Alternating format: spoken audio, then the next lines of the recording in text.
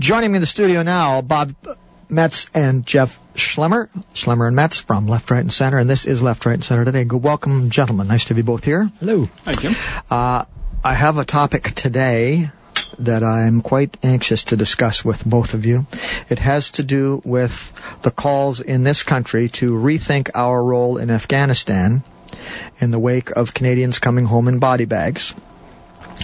The idea of serving soldiers being killed in the field is obviously not a new one. We've had serving soldiers come back to homes in Canada from the French and Indian Wars, from the War of American Independence, the War of 1812, from the American Civil War, Spanish-American War. There were Canadians in that. Body bags, they didn't have body bags then, but, dead Canadians came home from that. World War I, World War II, Korea, Vietnam. And in few of those, Vietnam perhaps being the exception, there was very little actually said. And if you study the historical record, some was said. It's wrong to think that nobody complained. But by and large, it was accepted as being part of the price of being at war. That if your country does go to war, some of your young men and occasionally young women are going to come home dead. This time now, we've had a spate lately, and there's a few dozens have been killed or injured. And Jack Layton now is leading the fight, saying that we should be talking to the Taliban, not shooting at them. We should be negotiating with the terrorists, trying to find common ground. And Jack's political philosophy is one that you try to find, you negotiate, you try to find compromise wherever you can with people who disagree with you. There are other people in this country, other voices in the country, who say that this is an abject insult to our fighting men and women. That while they are fighting in the field, they deserve our support for them. We may disagree about tactics, we may disagree even ultimately about the purpose why they're there, but unless and until the entire country stands up and says everybody come home, that we should attempt at least to provide a united front, and we should not be niggling and nitpicking, particularly along party lines, while people are over there actually dying. I want to ask the two of you today for your take on the need for yet another public debate on whether we should be in Afghanistan. We've had one. The government agreed, the parliament agreed that we should be there. There are many people who say that's where it should stand unless something materially changes, and that material change is not, sad as it may be, a few dozen body bags. Other people are saying, well, no, we have to, things change all the time, we have to reevaluate all the time, et cetera, et cetera, et cetera. Jeff, I don't want to phrase this as though are you in favor or against supporting our troops, although if this was in the United States in a talk show, that's probably how the question would be put. But how do you feel about revisiting an issue that Parliament really has spoken fairly clearly on and said, yes, we believe there's a Canadian mission there and we should stay? Well, I guess the first thing is that in fact, it strikes me, I read a column by Chantal Hébert today in the Star about this. Mr. Harper had his rushed debate in the House that was supposed to forestall his being weighed down politically with Afghanistan. And as I recall, it was a pretty close vote when it went racing through. And what the vote was that we would stay there for at least another 2 years, whereas we were supposed to, initially we'd only committed to February. And she said, he may end up being a bit too clever in the sense that he's come out pretty strongly saying, we got to be there no matter what. It doesn't matter how things are going, doesn't matter if anything's being accomplished, we're there. And in a way, he's maybe taken on the mantle of this war more than he needed to. And I guess from my perspective, with something like this, it's not so much that people are dying over there. That's what soldiers sign up for. We have a volunteer army. But it's more that, this war has been going on for 4 years now, that theoretically 4 years ago the Taliban were routed and were just going to be mopped up. And we hear more in the American news media maybe, but that the Taliban seem to be resurgent, and this week they seem to be on the attack against NATO forces, which is pretty surprising 4 years after the fact. So I think it's not unreasonable for intelligent people to say, we'd like to see how things are going there, and are we accomplishing what we want? The thing that strikes me the most about what I hear from the military is that they say that the only way this war will be won is with humanitarian aid. And they say, we have to rebuild, we have to win hearts and minds, we have to rebuild this shattered country, and so on, and that's going to win it. And that every time I hear a general talking, that's what I hear from them, or a colonel, and yet nothing really seems to happen around that. You don't. Well, I think in fairness, I think those generals and colonels also make the point that before they can get to that point, they have to stabilize the country. That means defeating the Taliban. No. From what I'm hearing, they're saying that you need to be doing both at the same time. You can't defeat everybody first and then call it a blank slate and get underway. You have to provide security, obviously, for people that are there. But what I'm hearing from the soldiers is there needs to be more money put into rebuilding, and we haven't seen that. I was also struck that in the American news media, I watched a show a week or two ago talking about Afghanistan, the forgotten war, and how they made the point that in the United States, Afghanistan is kind of a footnote, that Iraq is where everything is at, and that the United States has kind of just left Afghanistan behind. You never hear about Osama bin Laden anymore. I can't remember the last time that George Bush mentioned him, much less Stephen Harper. And I thought that's why we went into Afghanistan in the first place. The Taliban were never out to get North Americans. It was that they shielded Al-Qaeda, and it was Al-Qaeda we were after. But now we've invaded Afghanistan in the eyes of the Taliban, so they see themselves as defending their country. But now we have this great mantle where anybody that we're in conflict with, we just call a terrorist, no matter where they're from and what. But let's not forget who's in Afghanistan, though. It is not the United States. It's NATO. This is the North Atlantic Treaty Organization, absent mostly American presence. These are Europeans and Canadians who are there. Well, except that what I heard on the weekend, they were talking about asking a colonel over there whether we were achieving our objectives, and he said, well, you have to remember that I report to a British fellow, and the British fellow reports to the American commander in theater, that we're under American control. We can clothe it in NATO as much as we want. It was like I was struck that, I was struck by two things. Well, they have to work together. Well, I was struck by two things in the friendly fire death. Yesterday I looked for something in the American media about that, and I couldn't find any coverage of it. And yesterday when the CBC reported that a Canadian soldier had been killed by an American A-10 Warthog plane, they called it a NATO plane rather than an American plane. But at root, there's no question that the mission there is directed by the United States, and they put the majority of resources into it, so it's only appropriate. But again, is it disloyal to say we should be looking at what's happening over there and keeping an eye on it? And I don't think anybody is seriously suggesting that that Al-Qaeda is a good bunch and that Osama's a good fellow. But I think it always behooves us to be looking at, okay, you've had 4 years. Let's have a little check in here. How are we making out? Are we winning, losing, in the middle? Is there a plan for? So what are you going to look at? You haven't got any evidence to examine, and dead bodies do not count as evidence. The other problem is that I guess at this point I really have no idea how we would define success, and that was what Ken Dryden was saying. Is at the very least we should say, okay, isn't that a no-brainer? Well, what is it that we? When they stop shooting at us, when they leave everybody alone, should we be in Afghanistan until the last guy stops shooting at us?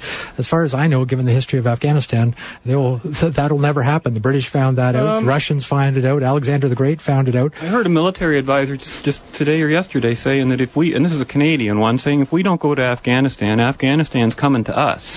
And that's no evidence been demonstrated on 9/11. No, there's nobody from Afghanistan involved in 9/11. That's where they were training. I mean, wherever. Well, that's the issue. I mean, what you're saying then, Jeff, is that the theater is even larger than Afghanistan, and I might agree with that. I guess the question is, are we going to subjugate a country of 30 million people? Is that the mission? Is the mission to take over the government of a country of 30 million people? And if so, are 4,000 Canadian soldiers going to accomplish that? I don't know that that's realistic. I think it's probably not. Well, yeah, again, if that's what you think the mission is, I don't buy the mission that we're over there to create democracy and all that kind of stuff. I think that we're over there to create a stable situation, whatever it takes, and it's going to take military force.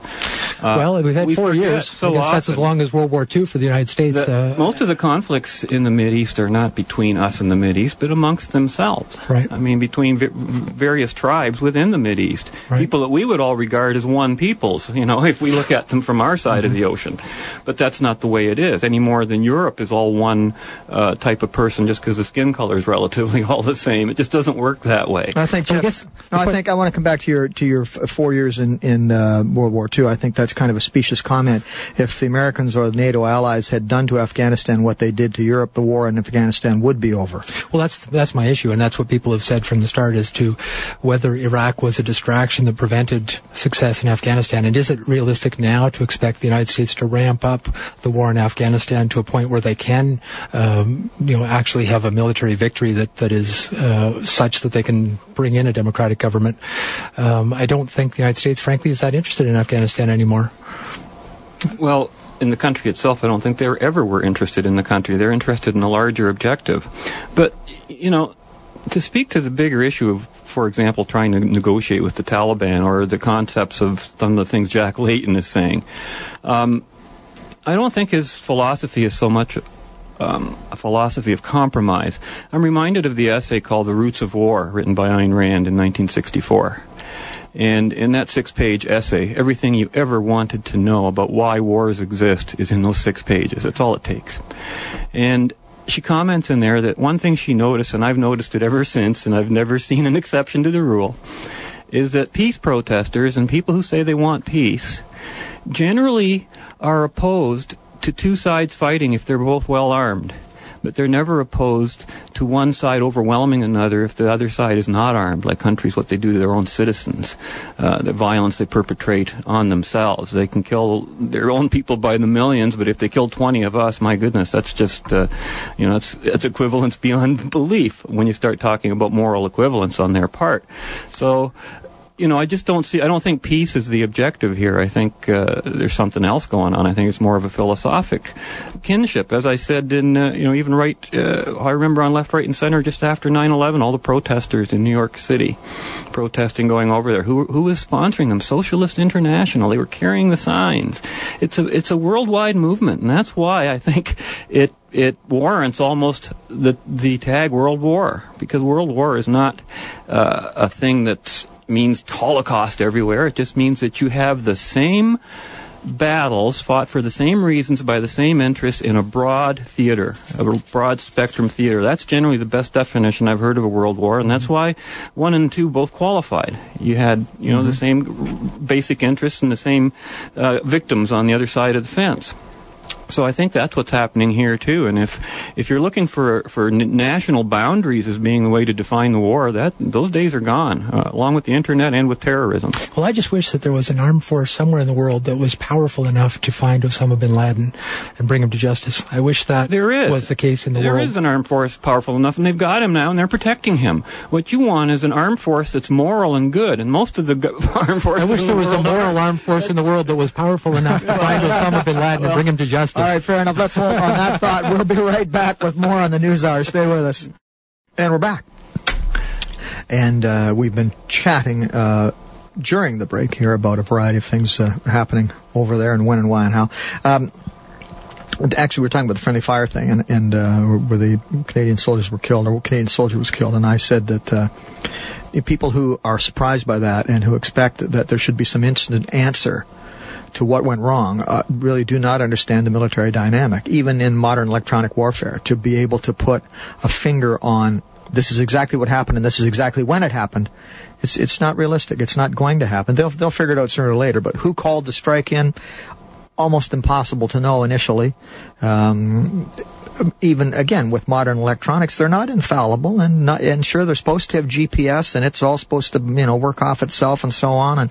But this type of thing happens, and the Jack Laytons of the world absolutely freak when it happens, and so I'm sure to the families of the people who are injured, and rightly so. But this is part of the cost of war, and whether we like it or not, folks, we are at war. Well, there's no question that there's a fog of war, and that you're dealing with a huge amount of uncertainty. But what I don't get is that, say there are 30 A-10 Thunderbolts over there right now serving.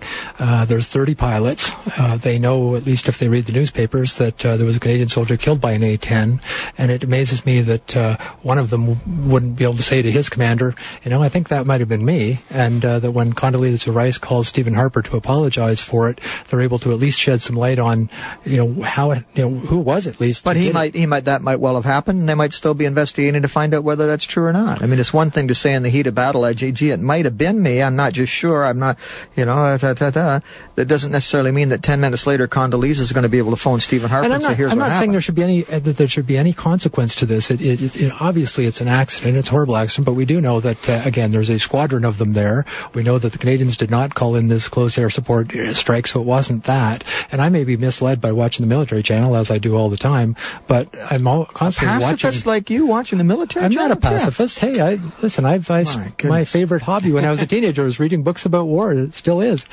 But that said, again, what I'm constantly hearing is about how high-tech they are, their communications. The Internet was started by the U.S. Army so they could communicate better, global positioning, everything else. Was Al Gore a general? Nobody can say what happened. Nobody has any idea. You're judging this technology on an absolute basis when you consider how many people were killed by friendly fire during the Korean conflict, Vietnam, the previous wars. Well, if it's true that our technology hasn't improved since then, you're right, no question. But so when we're starting to understand 1 and 2 and 3 over a period of a year, we basically eliminated the problem. I mean, if we could get our traffic toll down to something like that, we'd be doing pretty good. Very good point. We'll pause one more time. We'll be back with more on the program right after this.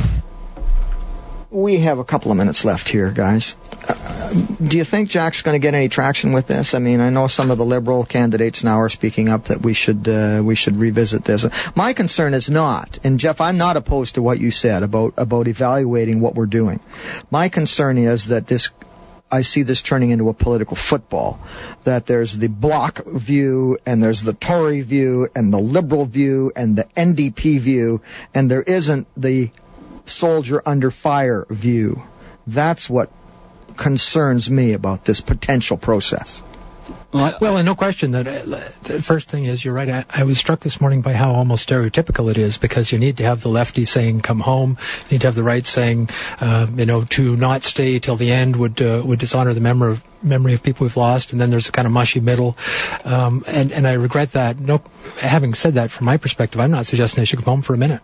I'm just saying I want to know that the people over there are doing the best they can, and that they're telling us the way things are. Yeah, that's all. But as far as supporting the troops, no question that you got to support them, and God bless them for being over there. I'm so glad it's them and not me, because I'm too much of a coward. Well, the surprise to me has been the resistance of the Taliban. There have been a couple of stories lately of Canadian units, major Canadian forces facing off with these guys and not having a convincing victory. Yeah. And we expect, given the training, given the equipment, given all the things that our fellas have, we expect that when they go nose to nose, they're supposed to steamroller over these guys, and it's not happening. And I just want to know, what's that all about? Yeah. Well, that should tell us something too, shouldn't it? There's some big money behind the enemy, so to speak. The idea that we should be going over there with humanitarian efforts and humanitarian aid is extraordinarily premature and perhaps even destructive in many ways. Because and yet, Bob, I have to say that I have been in conversation with a soldier over there who said that was her reason for being there, and I've heard other people and seen other interviews and so on with people over there who say that on a personal level they're there for two reasons. One, to look after their buddies, because that's the essence of the military esprit de corps, and the second is because of the children and the defenseless people. Absolutely. And what I'm suggesting is that there are in all the Mideast, there's basically two countries in every country, the victims and the perpetrators. And it's the governments and the rogue, self-appointed governments that are causing all the problems for everyone. But to me, if you're gonna say you're gonna do a Marshall Plan, and I think the Marshall Plan was brilliant, and I think that the reason that World War I led to World War II was because there wasn't a Marshall Plan between them, and the Marshall Plan, made Germany and Japan into allies quickly. Don't say you're going to do a Marshall Plan, though, over there if you're not going to do it. Well, I think that's where the dissonance is right now. But the Marshall Plan was predicated on some things that do not exist here. It was predicated on rebuilding existing infrastructure. Countries that had a history of some kind of organized, non-despotic government, even though they had slipped away. And countries that had been absolutely pulverized. Yes, they did have basic infrastructure. They still had a road system, but they didn't have anything else. There was no will to fight on the part part of anybody. There were no partisan or insurgent groups anywhere. Nobody had caches of guns. They were all taken away from them. They traded for food. There was nothing left of those countries. On a tabula rasa like that, the Marshall Plan will work. You can't do a Marshall Plan if you've got 6,000 guys with guns and bombs and rockets hidden in a cave somewhere just waiting for somebody to tick them off. But I don't get it that you had all kinds of fanatical Nazis who presumably had weapons all over the place after World War II, and you didn't hear about an insurgency after that. And same with Japan, that you had all kinds of people in the army who had kept the war going long after the emperor wanted to end, and again, who had all the same reasons for wanting to fight. I agree with Bob. It was a different motivation. In Japan, it was the emperor who, when he finally expressed his own views in his own words to his own people, that was the end of the war. Well, it was, no question. That was the end of the war. And in the West, the Germans had nothing left to fight with. And the great fear was, of course, if we don't surrender to the Western allies, they'll step aside and we'll be forced to surrender to the Russians, and that's the end of civilized life as we know it. So they didn't have much choice. In these conflicts today, the combatants see choices far beyond that, and as long as they see those other choices, to talk about the Marshall Plan is just pie in the sky. There is no comparison. It can't happen. Well, that's what I'm told is the plan. I was told by George Bush, I believe, that they were going to rebuild Iraq and get their infrastructure all going and all that stuff. And we constantly see that the money allocated for those things hasn't been spent. And then people seem to get cynical and frustrated living there, and they become very cynical about whether things are going to get better. Well, are you going to put money into a place that might be blown up the next week? I don't think you can have a successful insurgency without the support of a good chunk of the civilian populace at root. Well, they do. And, we tend to forget that all the problems are in small areas. Israel itself is such a small country on a dot on the map. When you think of the larger picture, it almost seems negligible. What's at play here is the bigger powers that are in play. And I think we miss the whole point if we're thinking we're going to help with bombs or goods and things like that. It's a war of ideas. It's fundamentally, and people say this is wrong, but I disagree. I think it's about civilization versus non-civilization. Civilization is that society which bans physical force in relationships. That's what it's all about. Well, why? And that's what peace is all about, for heaven's sake. So how can a guy like Jack Layton want to even talk to a person who doesn't share that philosophy, whose concept of dealing with other people is to use force, regardless of their wishes, their beliefs, can't even believe what they want to believe? But you must mean eventually to stop using force. Like Nobody's suggesting that anybody over there is accomplishing anything without the use of force right now. Both sides are using force by definition, so there's not one. Well, but one final question. One side is justified, and the other side One final question in the last minute here. Are we missing the boat? Are the Western allies, are the Americans in Iraq missing the boat by trying to maintain that country, or should they accept the de facto situation, which appears to be that there are three separate nations living within one set of borders, and carve it into three separate countries? Yeah, I think that's got to happen sooner or later. And I guess the other thing that I take some comfort from is that it appeared to be a very bad thing when they got out of Vietnam, the domino theory and all that stuff. And yet now, the United States, the last Nikes I bought were made in Vietnam. The things have worked out pretty well there. Gentlemen, the music is playing in the background. I know you can't hear it, but it signals to us and to our listeners that we're done for another day. Thank you both, Bob Metz and Jeff Schlemmer, for being with us. Jim. Thanks, Jim. Thanks to you folks for listening today. We trust you will join us again tomorrow. Chris Stein will be in for his last visit, we believe. So we'll look forward to that. As I know you will, at 11 o'clock in the morning. Keep those cards and letters coming. Jim Chapman at Rogers.com. We care what you think. I'll just see you around. And in the meantime, this is Jim, alongside Junior the Wonder Pup, saying please take care of each other, mind how you go, and God bless. Bye-bye. Have a great day.